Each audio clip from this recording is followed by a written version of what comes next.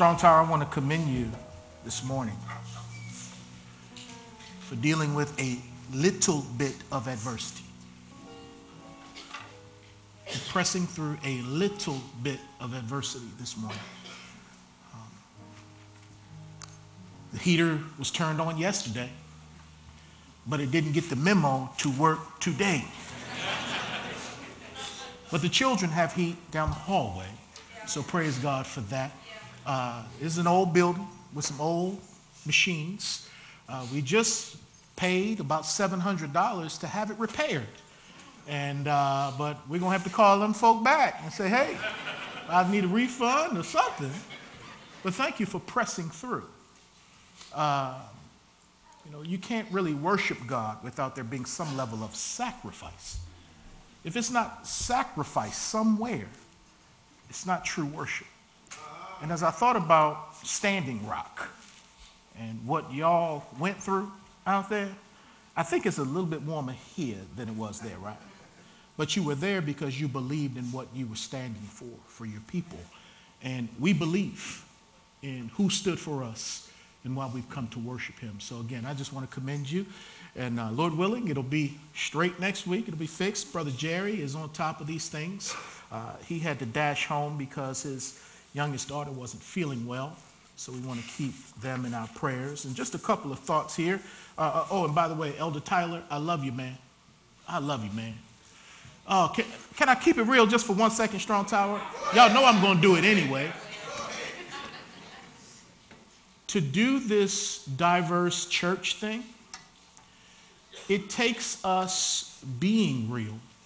And for me, Tyler, you and other Caucasian believers in Christ add legitimacy to the kingdom message that we're living for here as far as the blessedness of community, diverse community. And when you get up and you say the things that you say, some people will hear you who may not hear me. And I'm just so proud to be a co-laborer in the kingdom of God with you. And I can listen to you talk all day. You give some of the best offering talks, all the elders, man, but boy, I love you, man. You are my dude. And last Thursday, I spent all day with Leadership Nashville. Many of you know that I'm a part of that for this year. I'm part of the 2017 class. And this past Thursday, we get together once a month. And this past Thursday, the focus was on the business community. So we went to various businesses and had talks. I mean, it was all day long. It was great. And at the end of the day, we get together and we have a caucus. And within this group of people, there are about 50 of us. And I'm the only preacher in the group. I'm not the only Christian, but there are not many Christians in the group. And there was a man, I believe his religious persuasion is Hindu. And as we got together and we discussed many of the things we saw, we talked to people with the Predators and the Titans, and we talked to people in various parts of the business world, the country music industry. I mean, we had a great time. But we also deal with problems and things that weren't said, things that weren't addressed. And this man of Hindu persuasion said, it seems like every meeting we have, whether we're dealing with education or whether we're dealing with business, next month will be diversity, then we'll deal with the arts. He says it just seems like no matter what we do, we keep coming back to three things: a division between races, class, and gender. He says we keep coming back to that whenever we talk about a problem. And I sat there and I said, Lord, thank you for allowing me to be a part of a church. We don't have all the answers.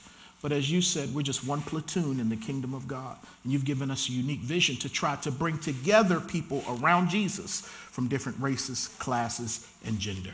And so praise God. So I sat there, I said, Lord, thank you for allowing us to be a small part of the solution that's needed today. And we apologize that we had to cancel yesterday's video. We were going to watch the documentary 13 to talk about the 13th Amendment and how it seemed that we went from slavery into the penal system, and we've been struggling with that systemic injustice ever since. We were going to look at that, but based on what happened on Friday, we wanted to be safe and cancel, so we will reschedule that. Just so you know, going forward, like especially during the week, for Wednesday night activities that begin next month in February. I'll say something about that briefly. But whenever Davidson County schools cancel during the day on a Wednesday, we're going to be canceled that night. So for anything with inclement weather, so if you're wondering if you don't get the message or you're not on Twitter or Facebook, but when the schools cancel, we cancel as a means to be safe. And then with other times, like with Sunday mornings, I will try not to ever cancel a Sunday morning, but we do want you to be safe, to make sure the parking lots are clear in case there's ice and snow. And in those cases, we'll send out emails and we'll be on social media and things like that. But our discipleship hour begins on February 5th, which will be next month, Sunday at 9 o'clock, February 5th. We'll have a men's class and a women's class. We'll have a students class and, of course, our children's ministry. So that gets geared back up on February 5th, and it will run through Sunday, April 30th, and then we'll take a short break in May and get picked back up in June again. So for those who may not know, discipleship hour is Sunday school. And then secondly, our huddle groups will begin February 1st, Wednesday night at 6 o'clock, and that will go through April 26th. And this term, we're adding Bible study. So we're going to alternate huddle groups and Bible study, huddle groups and Bible study. And yours truly will lead the Bible study. So we'll have good time. We'll have potluck as far as bringing food together. We'll be together in our small groups one week, and then we'll study the Word the next week. And then I also want to let you know that we've got some great outreach events happening, because that's really one of the things that shows that the church is alive. Not only looking at the number of children that God blesses us with, but also our intentionality to not be inward focused. We can't just gaze at our navels and complain about what our world is. We got to, as Elder said, reach out to people who do not have the hope and love of Jesus Christ. And so this Tuesday, our men's ministry will be serving the Overton boys basketball team. Brother Isaiah was approached, or he came to Brother Jerry and said, hey, there's a need. And the boys basketball team could use someone to come in and lead chapel services and even provide sandwiches and drinks before games. And what a great opportunity that they came to the church for that. So we'll be praying. We have guys, I believe Brother Clifton Robinson, who stepped out to work with the children, is going to share this first week with the young men. So I love stuff like this, man. You don't know whose life will be changed by just showing up.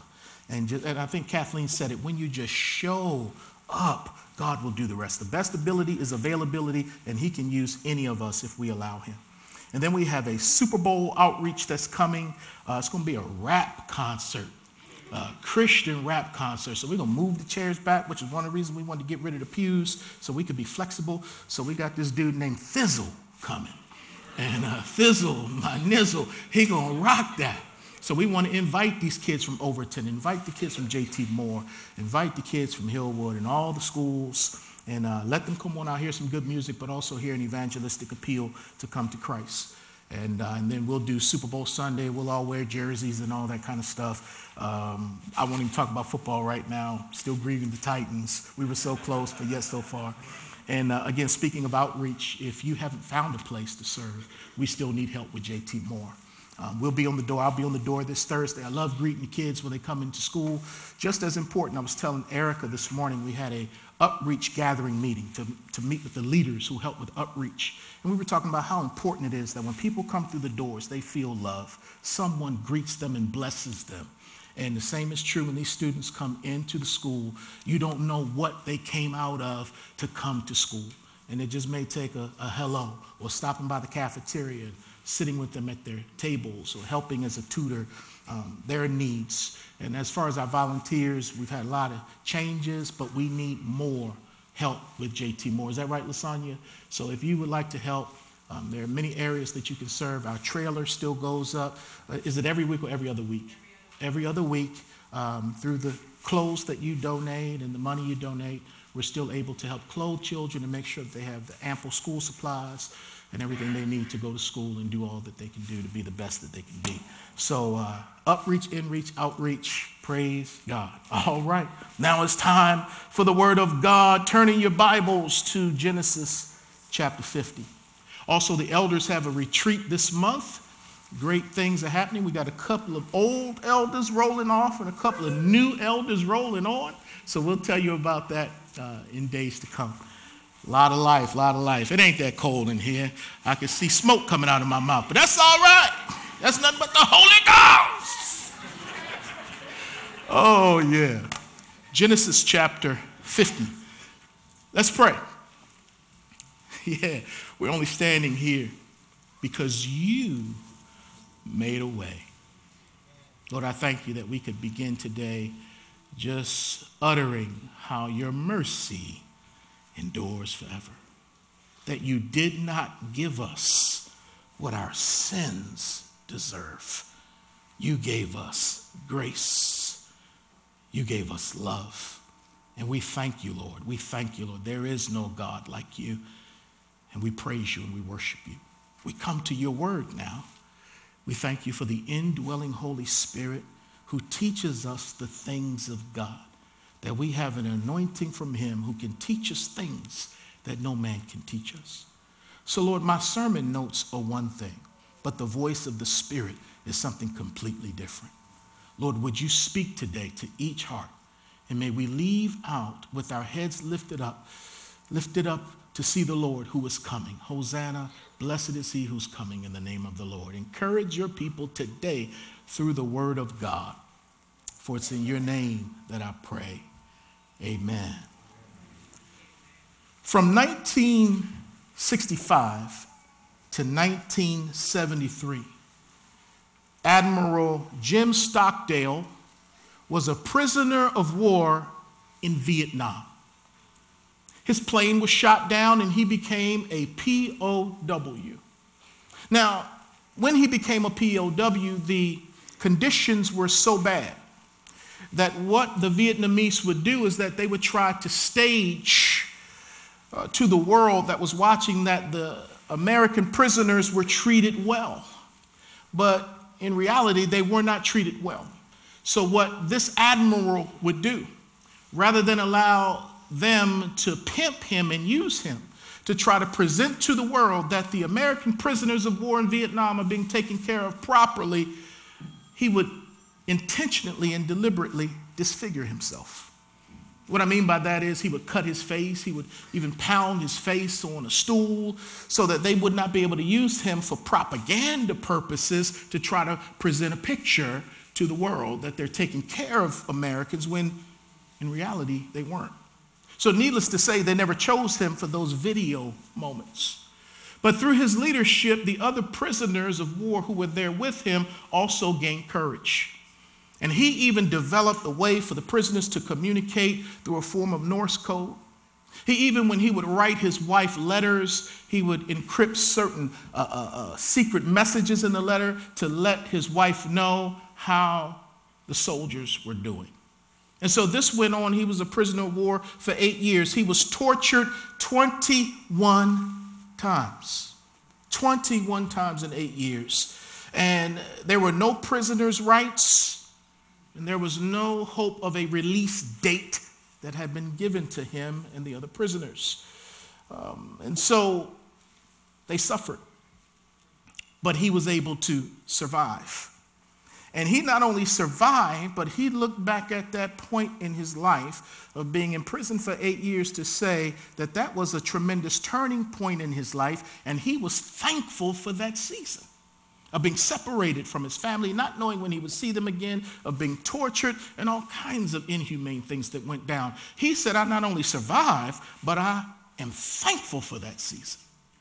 So when someone was interviewing the admiral one day, they said, now, who were the people who didn't make it? Because you made it. Who were the ones who didn't make it?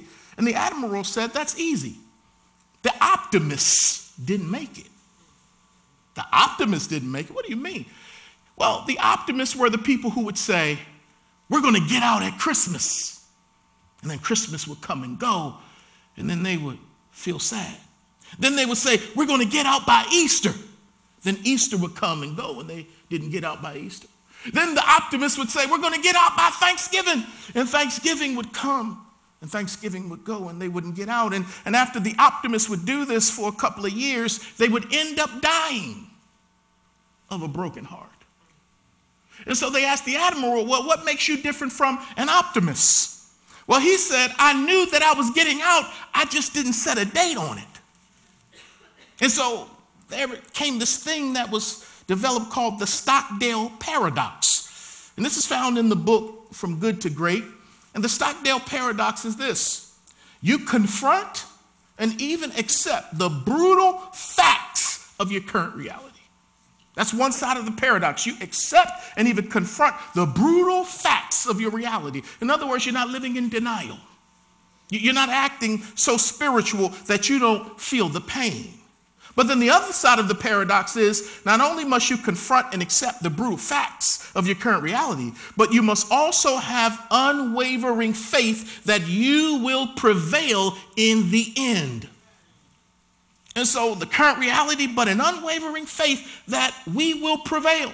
So there was this focus on the end of the story that the admiral never lost hope in. And that's why he was able to survive, and not only survive, but say that that moment of being a prisoner of war for 8 years was a defining moment in my life. And businesses use this Stockdale paradox, because the businesses that go from good to being great are ones who not only survive, but they're thankful for their down times and how they're able to rebuild and recalculate and get back to their feet and then some. Well, none of us are strangers to pain. Whether you are a POW or you are a young man or a young woman or an older person, none of us are strangers to pain. The question is, how are we going to allow the pain to produce, as Jules said, more Christ-likeness in us, whereby we are being conformed to the one who endured so much hostility against sinners to save us? How can we learn how to work with pain so that pain can produce something in us that looks more like Jesus? None of us are strangers to pain, especially pain inflicted on us by others. We've all been hurt by other people. But before we jump on the I am a victim bandwagon and ride off, not into the sunset, but into the fog, let us be mindful of the fact that we have hurt other people ourselves. The old adage is true. Hurt people hurt people. And being hurt doesn't give you or me the right to hurt other people. And many times the people who are hurting us because they're acting out of a wound of hurt in their own lives. And we have to decide to not allow that behavior to be perpetual. That we have to stop it and say, you know what? Yes, I have been hurt, but I've been practicing spiritual judo. And spiritual judo is when a force comes upon you that is stronger and greater than you are. You just don't absorb it. You learn how to shift your weight and throw it. And the Bible says we are to cast our cares on the Lord. We're not to absorb the cares. We're not to absorb the hurt and make it our identity, but we need to learn how to shift it and cast it on the one who is strong enough to bear it.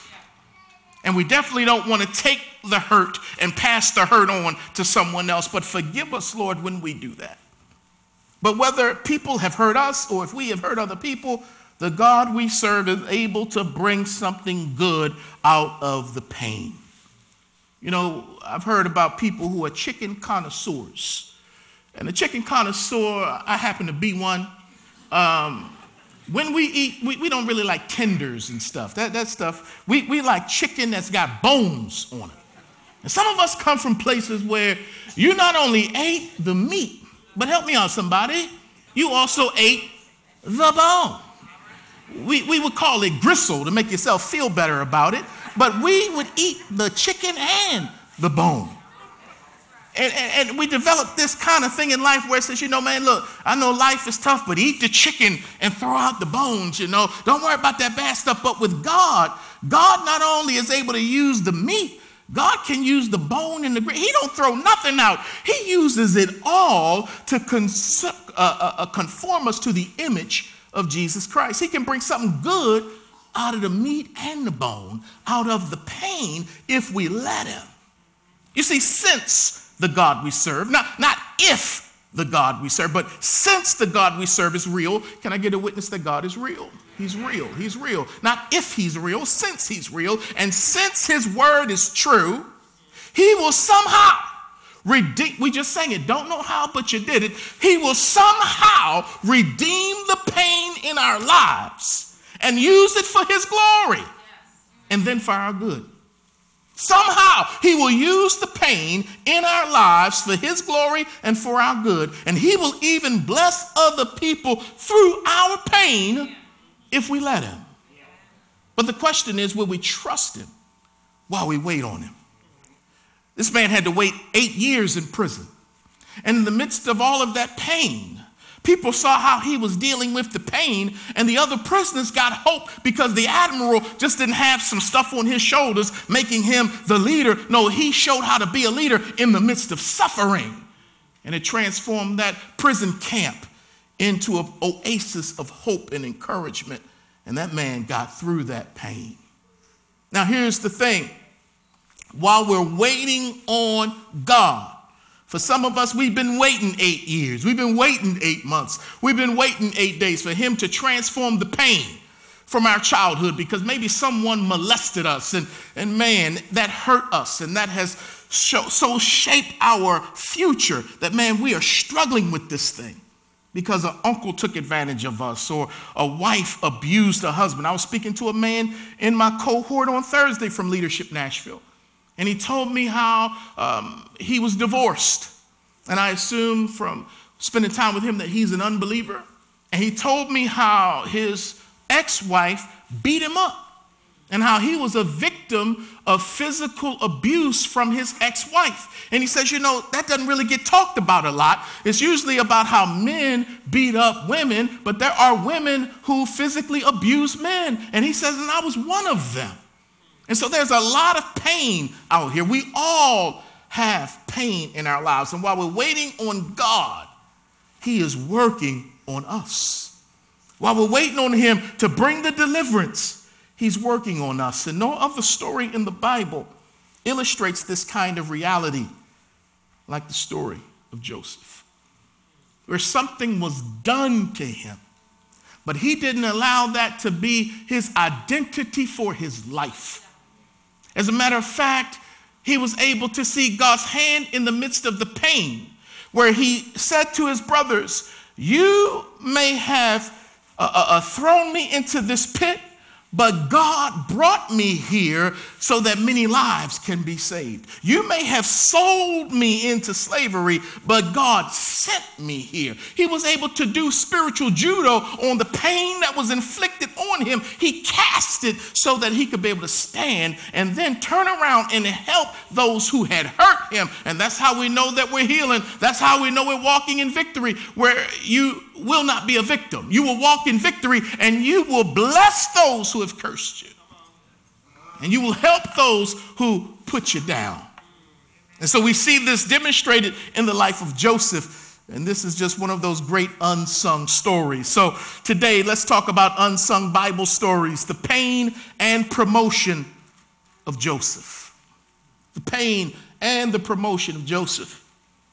So his story starts off in Genesis 37 and goes on through Genesis 50. So here's a quick summary of his life. And I pray again that when we talk about these stories, that it will stimulate you and motivate you to say, I want to read my Bible. I'm not just going to pick my Bible up on Sundays before church and bring it to church. No, I'm going to pick my Bible up on Sundays after church, and on Mondays and on Tuesdays, I'm going to read my Bible or look at the Bible on my electronic device. Because the word of God is living and active, is sharper than any two-edged sword, and God has a word for you. And his word for you will even go beyond the word that comes from me to you on Sunday mornings. Give him an opportunity to talk to you, and it will change your life. So here's a quick thumbnail of his life about brother Joseph. Jacob, his father, whose name was also Israel, had 12 sons from 4 wives. Don't try that at home. He had 12 sons. And Joseph was the son that he was most proud of, if you will, because Joseph was the son who was born in his old age. And Joseph was the son who was born to the woman that he loved. He loved Rachel. He tolerated Leah, and then he had the other two concubines, Bilhah and Zilpah. But he really loved himself some Rachel. Rachel couldn't bear children. But when she finally could bear a child, it was Joseph. Joseph came in his old age and from the woman that he loved. Side note, Leah kept giving Jacob children, hoping that Jacob would love her more. Ladies, you can give that man a bunch of children, but if he don't love you, he don't love you. I just set that over there for free. Don't do that. Don't you give yourself away. If I give him a baby, he gonna love me, he gonna marry me. That ain't always the case. And if he does marry you, I'm gonna leave that alone. Let me just come right back over here. Help me, Holy Ghost. So what happened was, in the patriarch family of Abraham, Isaac, and Jacob, and we're about to hit the story of Joseph, there was dysfunction in their family. Because whenever you have preferential treatment towards one of your children over the others, you're going to start a problem in that family. So as a parent or as parents, we've got to know how to equally distribute the love and the attention and the affection and even the discipline to all of the children so that no child feels like they are better than the other ones. But Joseph said, this is my favorite son, so much so I'm going to make him a tunic, a coat of colors and all of that. Now, all the other 11 brothers are like, where's our coat? You're going to breed envy in the family if you do for one and don't do for all. And so there was problems in the family. And because of that, Joseph's brothers, the Bible said, hated him. Reuben, Simeon, Dan, Naphtali, Zebulun, they all hated Joseph because he was their dad's favorite. So at 17 years old, Joseph went out to check on his brothers and saw that they weren't working in the field. And he came back to Jacob and gave Jacob a bad report about the brothers, which intensified and increased their hatred towards him and even the envy they had against him. So one day he's going out because father sent him out. Go and bring back word to me about how your brothers are. In other words, you be the tattletale and tell me what they are or are not doing. Again, dysfunction in the home when a parent does that. When one child is the informant. No. You're going to get that child that's the informant beat down I'm sorry. But, and that's what happened with Joseph. They knew he was the informant. And so when they saw him coming from a distance, they said, look, here comes the dreamer. Let's kill him and see what happens of his dreams. Well, what's up with the dreams? Well, Joseph would have these dreams as a young man. And he said, you know what? I had this dream that all of you brothers were bowing down to me. Again, that's not going to help the community and the connection in the family. Then he had another dream that not only would the brothers bow down, but mom and dad would bow down as well. And so they're like, oh, he's bugging. So when they saw him coming, they're like, here come the dreamer. Let's kill him. And you know you're in a bad place when your biological brothers want to take you out. But that's the disease of envy and hatred, that it can have you doing those kinds of things. And so when he rolled up on him, on the 11 rather, they stripped him and cast him into a pit. Because Reuben, the oldest son, said, let's not kill him, but let's go ahead and throw him into the pit. And so they threw him into the pit, and Reuben's plan was, I'll come back and get him out of the pit when the other brothers aren't around. Because the other brothers said, okay, we won't kill him, but we'll at least sell him and make a few dollars off of him. And so the Bible says that while Joseph was in the pit, the brothers sat down to eat. Now, you know you are a cold-hearted group. You throw your brother in a pit, and he's probably crying, help, get me out of here. I'm sorry, guys, help me out. And they're like, man, pass the butter, pass the gravy. Their hearts had gone downhill. Hatred had poisoned their objectivity. And so again, Reuben's plan was to come back and get him out, but while Reuben was away, they sold him to some Ishmaelites who was heading down into Egypt. And they got 20 shekels of silver for their brother. And then they decided to stage his death by taking his coat and ripping it up and dipping it in lamb's blood to take back to Jacob and say that a beast killed your son.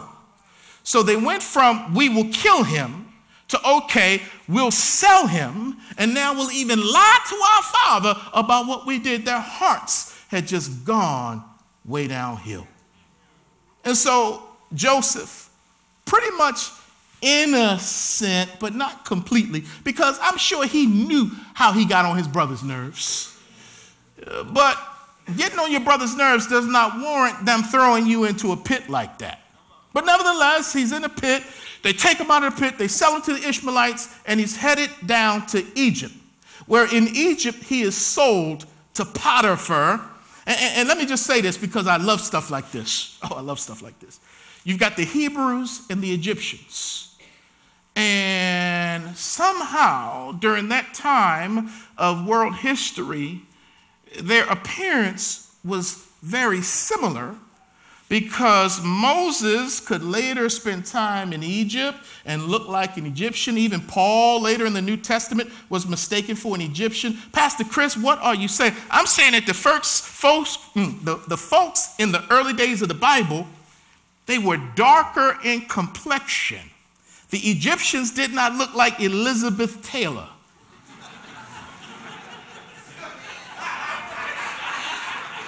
Because this brother's going to live amongst the Egyptians.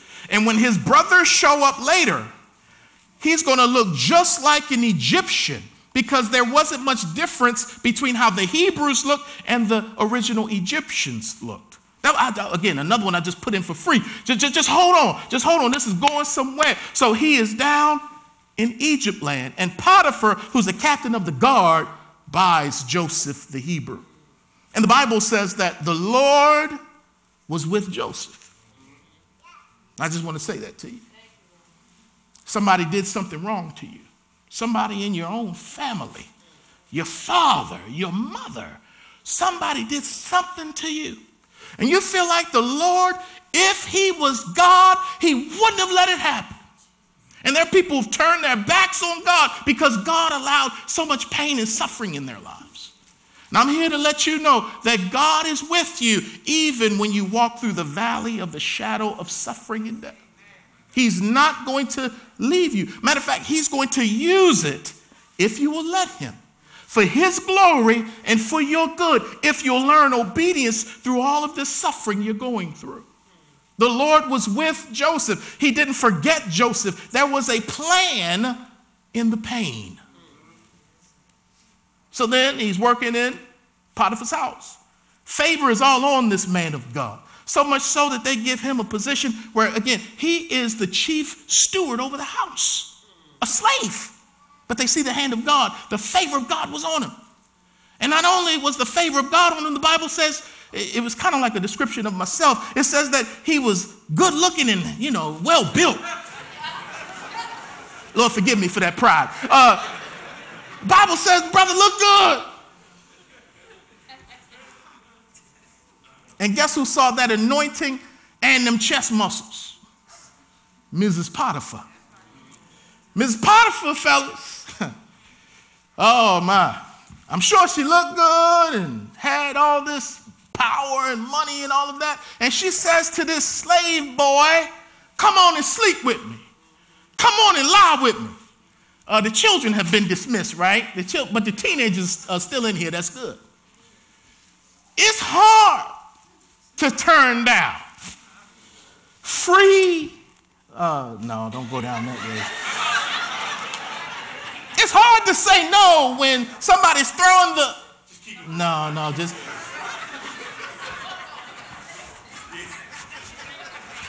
It's tough enough when it's not just given to you. But when it's given to you and you're in a land that your father ain't there, your mother isn't there, it seemed like God has forsaken you. He could have said, God, you owe me on this and I'm going to have to take this. I'm a young man. But no, he was a man of God. And he said to her, I am over everything in this house except you. And the Bible says he refused in his heart. Oh, he said, I'm not going to do this with you. And the Bible says she came at him day after day after day. So how many of y'all know that you just can't say no one time to the devil? You got to say no every day. And even then, he going to try another way to get you. So I pray for our single men. I pray for our married men, because women like this are out there, and they will reduce your life to a piece of bread if you let them. But he said no. So you know what happened? She frames him, because one day he's in the house doing his work, cleaning up, dusting and everything. And he look around and all the dudes are gone. It's a setup. So all the other servants have been put out, and she set it up where he would be in a house by himself. And she grabbed him and said, come on, I've been talking to you. Now I'm going to touch you. And that brother said, And he ran, he got away. So he left his clothes. He got up out of it. All she had was his robe. And then he was running down the street. I hope he had something on under that robe, but he was gone. And like she does, husband comes home, and she says, this man you brought in here, this slave, this Hebrew, he tried to take advantage of me. And Potiphar gets mad. But I bet all the other servants are sitting around saying, yeah, right. Because she did the same thing with us when we first got here. And she tried to break him in, but there was something different about him.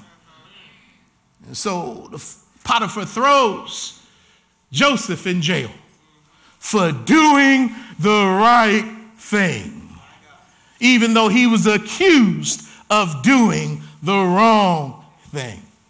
Anybody ever been accused of something you didn't do before?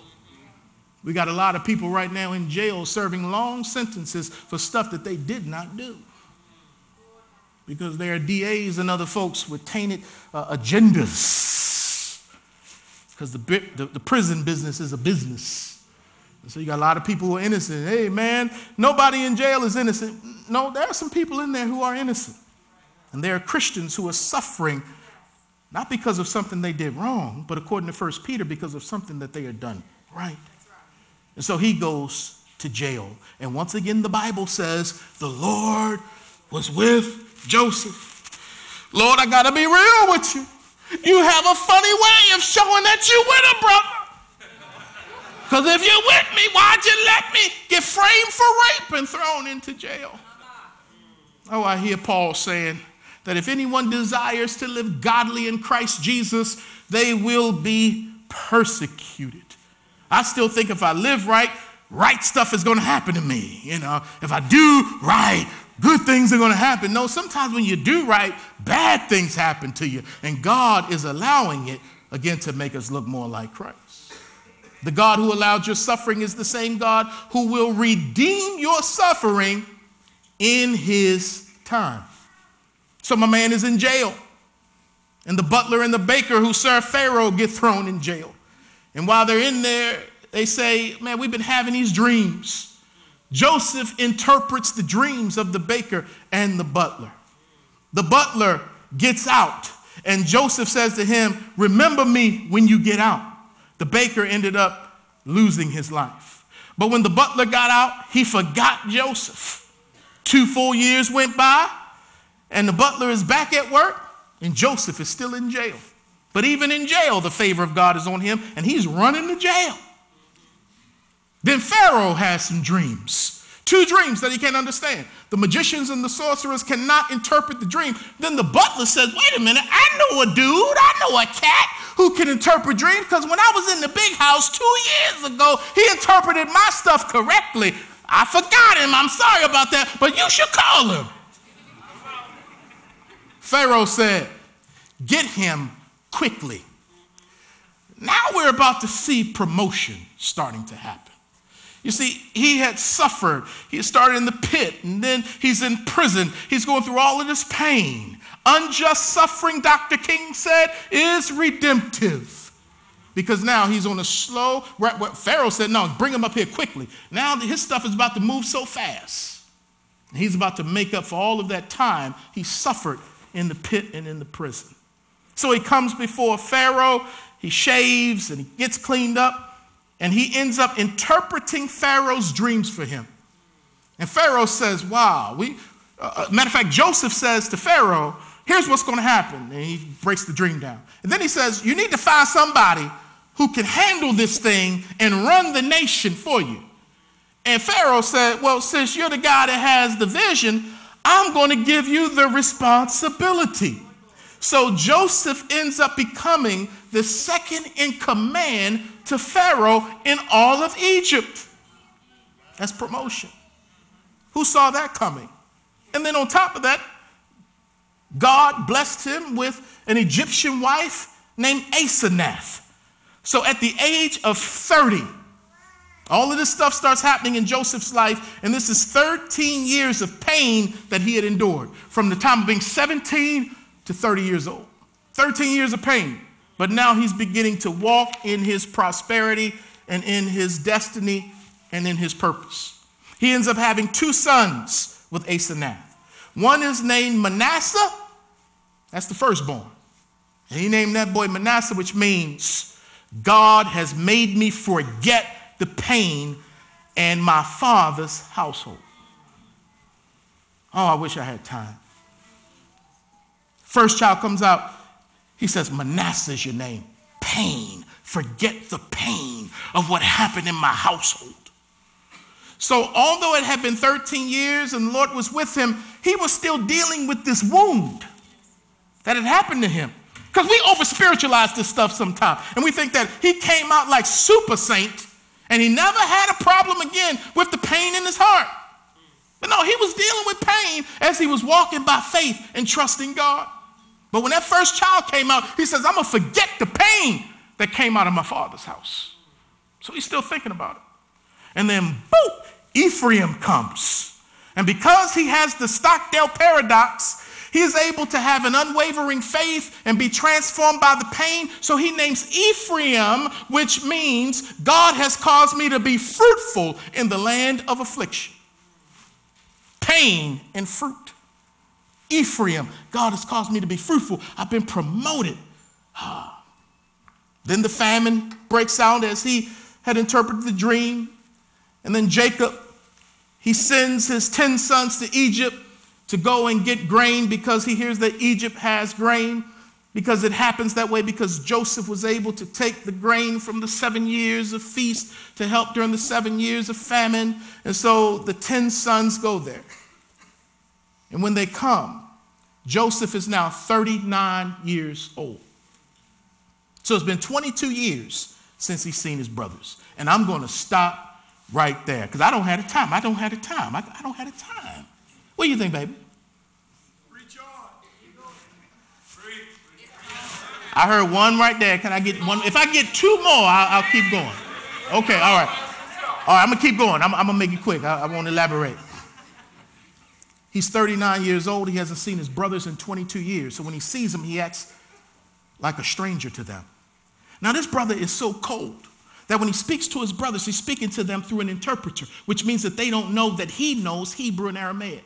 So he's speaking to them in the Egyptian language, so they don't know that it's their brother. But he sees them and recognizes them. 22 years ago, Simeon, your head's still big. I still see Judah. All of them are right there. He sees them all. And so he acts like he doesn't know them, and he puts them in jail for 3 days. He said, y'all came here to spy, didn't you? Now, I don't know. I guess he was trying to jab them. Y'all want to know what being thrown in the pit is like? I'm going to put y'all in one. So then he brings them out and he says, all right, go back to where you come from and prove to me you're not lying by bringing back the youngest brother. The youngest brother was Benjamin. And Joseph is wanting to make sure y'all didn't do unto Benjamin what you did to me, because he too was born by Rachel in Jacob's old age. So I want to make sure y'all didn't bug out on him. So y'all go back and bring him back. And so they went back to Canaan, and then they came back to Egypt. And when Joseph saw Benjamin, he started crying. He couldn't contain himself. Then he sends them back, and he plants a silver cup in Benjamin's bag to say that he stole from Joseph, the Egyptian leader. So as they're going out, they get stopped in their caravan and they say, someone is stolen from Egypt. And the brothers are like, none of us is stolen. And if one of us is stolen, make us a slave. So they search all the bags from the oldest down to the youngest. They don't find the silver cup that was planted. Then they come all the way down to Benjamin's, and there is the silver cup. And the brothers are like, oh, no, what happened? They come back before Joseph. Joseph is mad, and he's like, you're going to have to pay for this. And then Judah steps up. Judah says, please don't let it happen. Let me take his place. Because if the boy doesn't go back home, Jacob will not be able to survive. And so what he does, he puts himself in the way of Benjamin, the perceived sinner in the group. And Joseph is saying, okay, I see you boys have changed over 22 years. Because you were willing to let one go, me. But now you're willing to stand up for one. Something has been happening in you for the 22 years. As much as God has been working in me for the 22 years. And so at that point, Joseph said, I can't do it anymore. He revealed himself to his brothers. And he says, it's me. It's Joseph. And the brothers are looking at him like, what? They're dismayed. They can't believe it. And then the Bible says he brought them close. And some commentators said he brought them close to show that he was circumcised. To prove that he's Hebrew, that he's Jewish, that he is their brother. And he says to them in chapter 45, verses 5, 7, and 8, because the brothers are feeling bad. And he said, you may have sold me, but God sent me. And he put me in this place so that I could save many lives. So what was meant for evil, God has turned around and worked out for good. And in Genesis chapter 50, you can read it when you go home, verses 15 through 21. The brothers fall down as he had dreamed. And they reconcile, they apologize, and they ask for him to forgive them. Joseph weeps, and they are reconciled, because you can't really have reconciliation without somebody asking for forgiveness. You see, people can come together, but if they don't deal with the atrocities that they've committed against each other, you don't truly have reconciliation. So the brothers said, forgive us. And Joseph was able to forgive them, and they were reconciled. God redeemed the pain in Joseph's life and promoted him. He took Joseph from the pit to the palace, allowing him to save many people, even the ones who hurt him. Do you believe God can do the same thing with the pain in your life? There is a purpose for your pain. The God who allowed the pain is the same God who will redeem the pain for his glory, for your good, for the good of others in his time. But can we wait on him? Knowing that while I'm waiting on him, he's working on me. Out with the bitterness, out with the unforgiveness, out with the victimization, and recognize that your times are in the hands of God and nothing can happen to you without his divine permission, even abuse. Oh God, help me see you. Those of us who fail to see God's hand are the ones who shrivel up and die. But Joseph saw his hand even when he didn't understand why he was suffering. So if you find yourself in a painful pit or in the pangs of a lonely prison, do these things and we'll get out of here. Number one, keep believing. Keep believing that the Lord is with you. He will not forsake you. He will not leave you. He saw and even allowed even the bad that has happened in your life. Because if that was the case, the psalmist would have never written, when my mother and father forsake me, then the Lord will take me up. God knows that some parents forsake their kids. This ain't no little nursery rhyme stuff we're in. This is the real deal stuff of life. That's why you know the Bible was written by God, because it doesn't sugarcoat stuff. God knows we're going to suffer, even at the hands of people who are supposed to protect us. But you keep believing. Secondly, you forgive the people who hurt you. You forgive them. Listen to this. Whether they ask for forgiveness or not. Because I know some people say, I'll never forgive that person for what they did to me. I'll never forgive my boss for embarrassing me in front of everyone. I'll never forgive. Well, when you don't forgive, you shut yourself off from the grace that God wants to give to you. So you've got to forgive as you've been forgiven, whether they ask for it or not. And when you forgive them, stop digging up the past and bringing it back up again. It's like the man who had a cat. He loved his cat, but his cat died. So he buried the cat. Oh, I miss my cat. But when he buried the cat, he left the tail sticking up out the ground. So in 2 weeks, when he was feeling real sad and missed the cat, he went and grabbed the cat by the tail and pulled it up out of his grave. But by this time, the cat was stinking. He put it back in the ground again, but he left the tail out again. 2 weeks came by. He started feeling sorry, wanted to go back and visit the past, and he went and grabbed the cat by the tail and pulled it out the grave. And this time it was even more stank. And he said, you know what? This is not helping, because whenever I go back, it's worse than when I first put it in the ground. So this time when I bury the pain, I'm going to bury the tail and everything. You heard about bury the hatchet? Man, just bury the tail. Let it go. Stop rehearsing it over and over again, what they did to you, because it's not helping you. Stockdale paradox. Yeah, you got hurt, but where's the unwavering faith to persevere and even excel? Use the pain as a platform to get closer to God, because that's why he's ultimately allowing it, so that you may know him in the fellowship of his suffering. We want to know him on the mountaintop, but God wants to know, can you know me when you're hurting? But after you forgive others, forgive yourself. You're not perfect.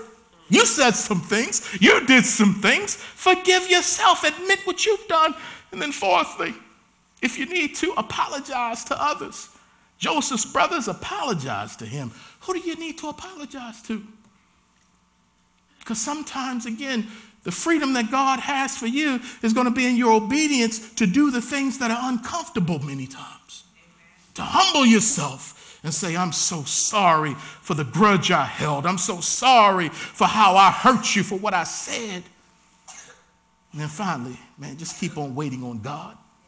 Keep believing, forgive others, forgive yourself, apologize to others, and wait on God. He will redeem the pain. He is using it ultimately for his glory, for your good, and even for the good of others. 2016 was tough for a lot of us. It's tough for me. Tough interpersonally. But these principles, they're timeless. Joseph was hurt, but he forgave. Joseph's brothers hurt him, but they asked for his forgiveness. They reconciled, and God blessed. Would you stand with me, please, as I close this out? But I want to do something today. As we close in prayer, if this ministered to you, if this is something you're like, man, Pastor, God sent me today so I could hear this word. I need to hear this word. I want you to come meet me right here. I needed this word. I need the word that I'm preaching. Meet me here at the altar. You need to hear this word. Come on. Let's pray. Come on. Come on, y'all. Come on. Somebody you need to forgive, something you need to let go. Somebody hurt you. They threw you in a pit. They threw you in jail. They lied against you. They talked about you. They slandered you. The bitterness has been building. It's been eating you up. But today you want to get rid of it. You know you hurt somebody. You want to ask God's forgiveness because you may need to make a phone call to somebody. You've been digging up stuff in the past. Man, leave it there. Come on, come on. Let me pray with you. Let me pray with you. Now I got some news for you, okay, as you're coming. Come on. When you go home, read your scriptures on this, y'all. Remember, Joseph had those two sons, right? Manasseh and Ephraim. Manasseh's name means to forget the pain. I want to forget where I came from. But Ephraim's name meant fruitful in the land of affliction. Manasseh was the oldest, Ephraim was the youngest. When it came time for Jacob to bless his children, Joseph, remember Jacob is old now. He's ready to pass on the blessing. And Joseph brings his two sons. He's got Ephraim to his right, the youngest. And he's got Manasseh to the left, the oldest. So that Jacob can put his hand on Manasseh, the oldest, the right hand of blessing, and his left hand on the youngest. So he's coming up with forget the pain and fruitfulness. But when Jacob, who can barely see, he old as all get out, rather than putting his right hand on Manasseh, he puts his right hand on Ephraim. And Joseph is like, Dad, whoa, you're messing up. And the father says, I know what I'm doing. And he puts the blessing on Ephraim. He also has a blessing for Manasseh, but he doesn't have the firstborn's blessing. Ephraim, fruitfulness, has that. And as we pray today, your father in 2017 knows your pain. And he knows what you're trying to forget, what you're trying to get over, and what they did to you. And I know you said, I want to forget that. But God says, I got something for you.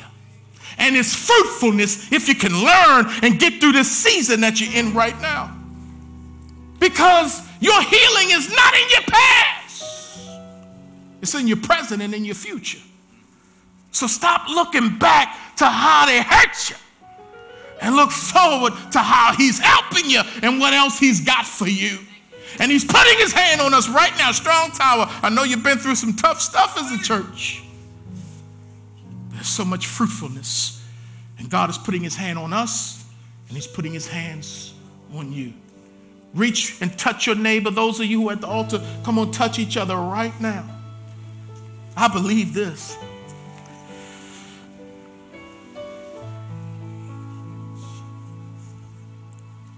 Father, we believe in you. We believe in the power of prayer in Jesus' name. It's not only one of the weapons of our warfare, but it's one of the opportunities for intimacy. Thank you that we could talk to you about the things that are in our heart. And thank you that we could pray to you based on the word of God, which gives us the will of God. Thank you for this amazing story of how we saw how you turned pain into promotion. There was a purpose in it so that many, many lives could be saved from a famine. Lord, every one of us in this room, we have gone through something. People have hurt us, whether intentionally or unintentionally. We have hurt other people intentionally or even unintentionally. And we begin by saying, Lord, would you please forgive us? Forgive us for how we've used our mouths to tear down rather than to build up, to curse rather than to bless. Forgive us for holding grudges and harboring bitterness, even against family members, oh God, even against close friends. Who are we to act like we're better than someone else when Elder said we have all sinned and fallen short of the glory of God? We all need your grace. So help us to forgive others who've hurt us. Just as much as we've hurt other people, forgive us, Lord. Forgive the people who've hurt us. Whether they ask for it or not, we release them. And we thank you, Lord, that at this time you're putting your right hand, your good hand, your strong hand on each person in this church, on this church itself. And you're imparting to us the blessing of fruitfulness in the land of affliction. That grace superabounds over junk. You are the lily even in the valley. Lord, would you impart the healing that's needed, the courage that's needed, the wisdom that's needed, the healing of relationships that's needed, for family curses to be broken because someone stands up and says, I love God and I'm willing to do right by him. I pray, Lord, that you would reverse the effects of the curse. And even last year when this church was going through all kinds of turbulent tests and storms and trials, you kept us. And you've allowed us to be fruitful. pray for even more fruit. Touch each heart, Holy Spirit. Thank you, Lord. Because truth be told, maybe a year ago, 6 months ago, I may not have been able to preach this sermon, but I thank you. I thank you, Holy Spirit. Now unto him who is able to do exceedingly abundantly above all that we could ever ask or think. It's according to the power that is at work within us. To the only wise God, our Savior, be glory, dominion, majesty, and power, both now and forever. And all of God's people said, amen. Can you hug 5 people before you leave? Just hug 5 people before you leave and let it go.